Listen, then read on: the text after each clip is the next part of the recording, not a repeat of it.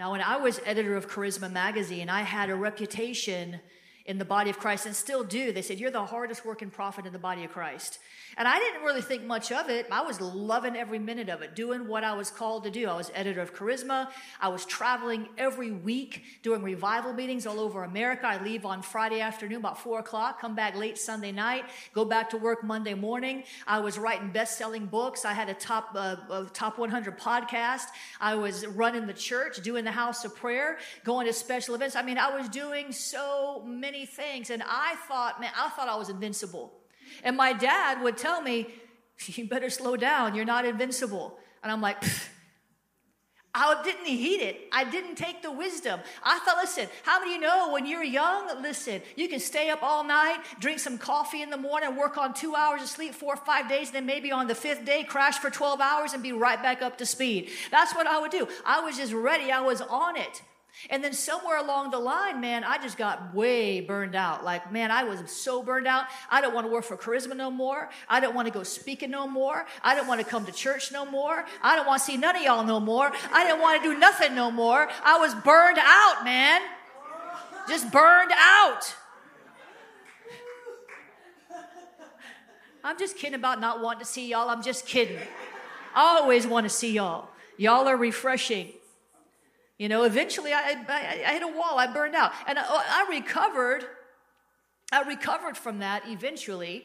But then a few years later, I burned out a second time. But the second time, it wasn't my fault. See, sometimes when you burn out, it's because you're doing too much of the right thing, or you're doing too much of too many things that God didn't call you to do. But sometimes when you burn out, you just living life, man. In 2001, man, my dad passed away. You know, I had friends that passed away. I had mentors that passed away. I broke my foot, couldn't walk. My mother almost died twice. I had to go up there and sleep in the hospital room. Actually, I didn't sleep in the hospital room because I couldn't deal with it. But I was up there in the hospital room for a week.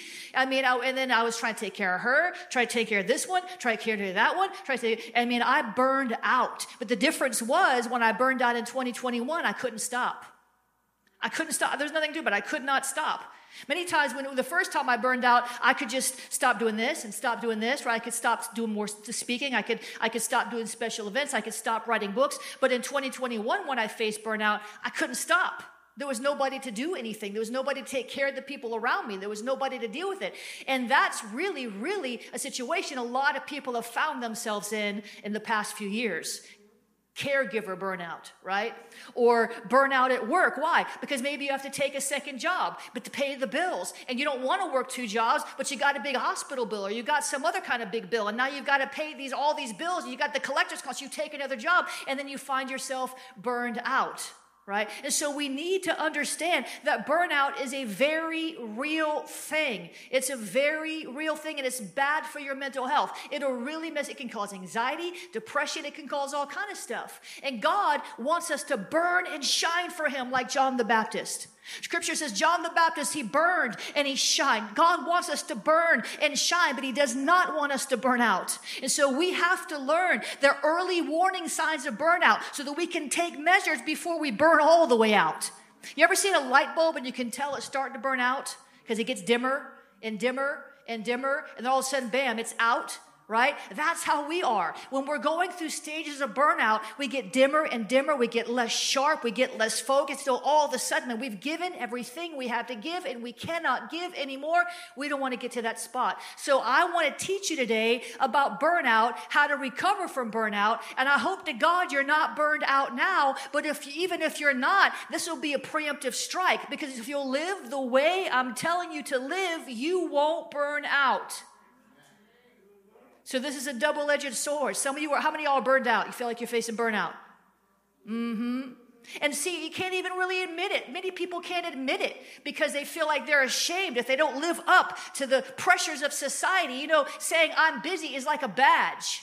How you doing? Busy? I was on a call with a major leader in the body of Christ this past week. I was on calls all week long with different leaders. And I said, how you doing? She said, I'm busy. She didn't seem too happy.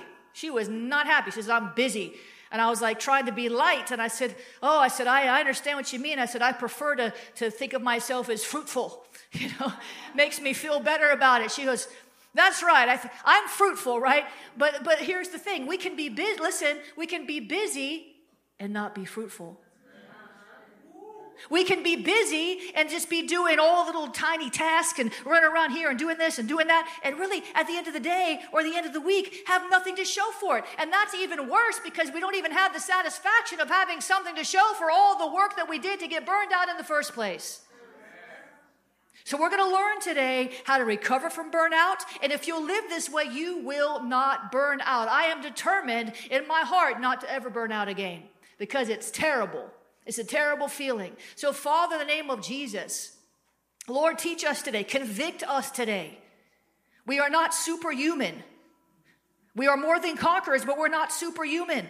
We can only tap into the grace that you give us. So help us, Lord, today to identify those areas that are leading us to burnout, or help us to adopt a new lifestyle so that we don't walk around exhausted all the time, frustrated, irritated, short fuse. Oh, God, help us to give us ears to hear in Jesus' name. Amen. Oh, Jesus, this is going to be good. Some of y'all about to get zapped. Oh, bashakata. What is burnout? Let's define it. Let's define it. In 2019, the World Health Organization classified burnout as a medical issue. That was huge. That was a groundbreaking diagnosis because workplaces all over the world would work their people. Think about interns in hospitals. They would work like 15, 16, 18, 24, 36-hour shifts. And so they diagnosed this as a actual physical condition, but it also affects your mental health. This was huge because it allowed so many people to be able to say, look, I need to take a break and not feel bad about it. Because the world, like I said, wants you to wear busy as a badge of honor. The world, we have this thing called hustle culture. We're just hustling, right? Who's got a side hustle? Anybody got a side hustle? You're hustling. You're burning the candle at both ends. And there's some kind of badge of honor in that. But we can live a balanced life. We can live a life in God's uninterrupted rhythms of grace. They define it this way. This is how they define burnout. Burnout is a syndrome conceptualized as resulting from chronic workplace stress that has not been successfully managed. But it's not just workplace stress. Ministry stress. How about stay-at-home mom stress? Hello. How about caregiver stress, taking care of an elderly parent? There's all kind of stress that can lead to burnout. Burnout is an epidemic. Look at this. Statistics show 89% of workers have experienced burnout in the past year. That's almost everybody. And you wonder why you can't go through McDonald's and get your order right. I don't go to McDonald's, but I'm imagining. I mean, we went, why everywhere you go? Have you noticed? You go places and they screw up your order? You go places and you didn't get everything you ordered, or they gave you the wrong whatever, or why? Because everybody's burned out, man. Everybody's stressed out. Everybody's overloaded. There's too few people trying to do all the work, and so that's what leads to burnout. It leads to burnout. 77% of employees have experienced feelings of burnout in their current job. That's why we had the quiet quitting. Remember the quiet quitting? Because they felt like they were being pushed too hard, so they didn't want to quit their job because they needed the money, so they just pulled back and started doing less work for the same pay. That ain't right either. You got to do the job you're paid for. But because they were not getting paid for the job they were doing, they decided to pull back. The burnout rate was, listen to this, the burnout rate is 59% in 2022. It was only 13% in 2021. It's a big deal. So what are the symptoms of burnout? Now, you don't have to have all these symptoms to have burnout. And I bet you a lot more of you are either in the early stages of burnout, which can be quickly reversed, or you're on down the line and we want to correct it. One symptom of burnout is chronic fatigue. Chronic fatigue. This is what I had. It didn't matter how much I slept. I always woke up exhausted. When I had burnout, it didn't matter. I could sleep 10 hours, 12 hours, still wake up exhausted. That's chronic fatigue. Like you're just going through the motions. You're just trying to get through the day. That's chronic fatigue. You want it, and the problem with that is it takes time to heal that. You can't really repay a sleep debt Did you know that scientifically? Let's say, they could say, well, I'm just going to sleep 4 hours, 5 hours a night, and I'll sleep 12 hours a weekend. That's bogus. It's scientifically not possible. You cannot repay a sleep debt. You can rest long term and rest your body and restore, but you can't repay a sleep debt. So we need to mark that fallacy off. This is Jennifer LeClaire. I hope you enjoyed that portion of the message. You can watch the rest of the message at www.ahop.online.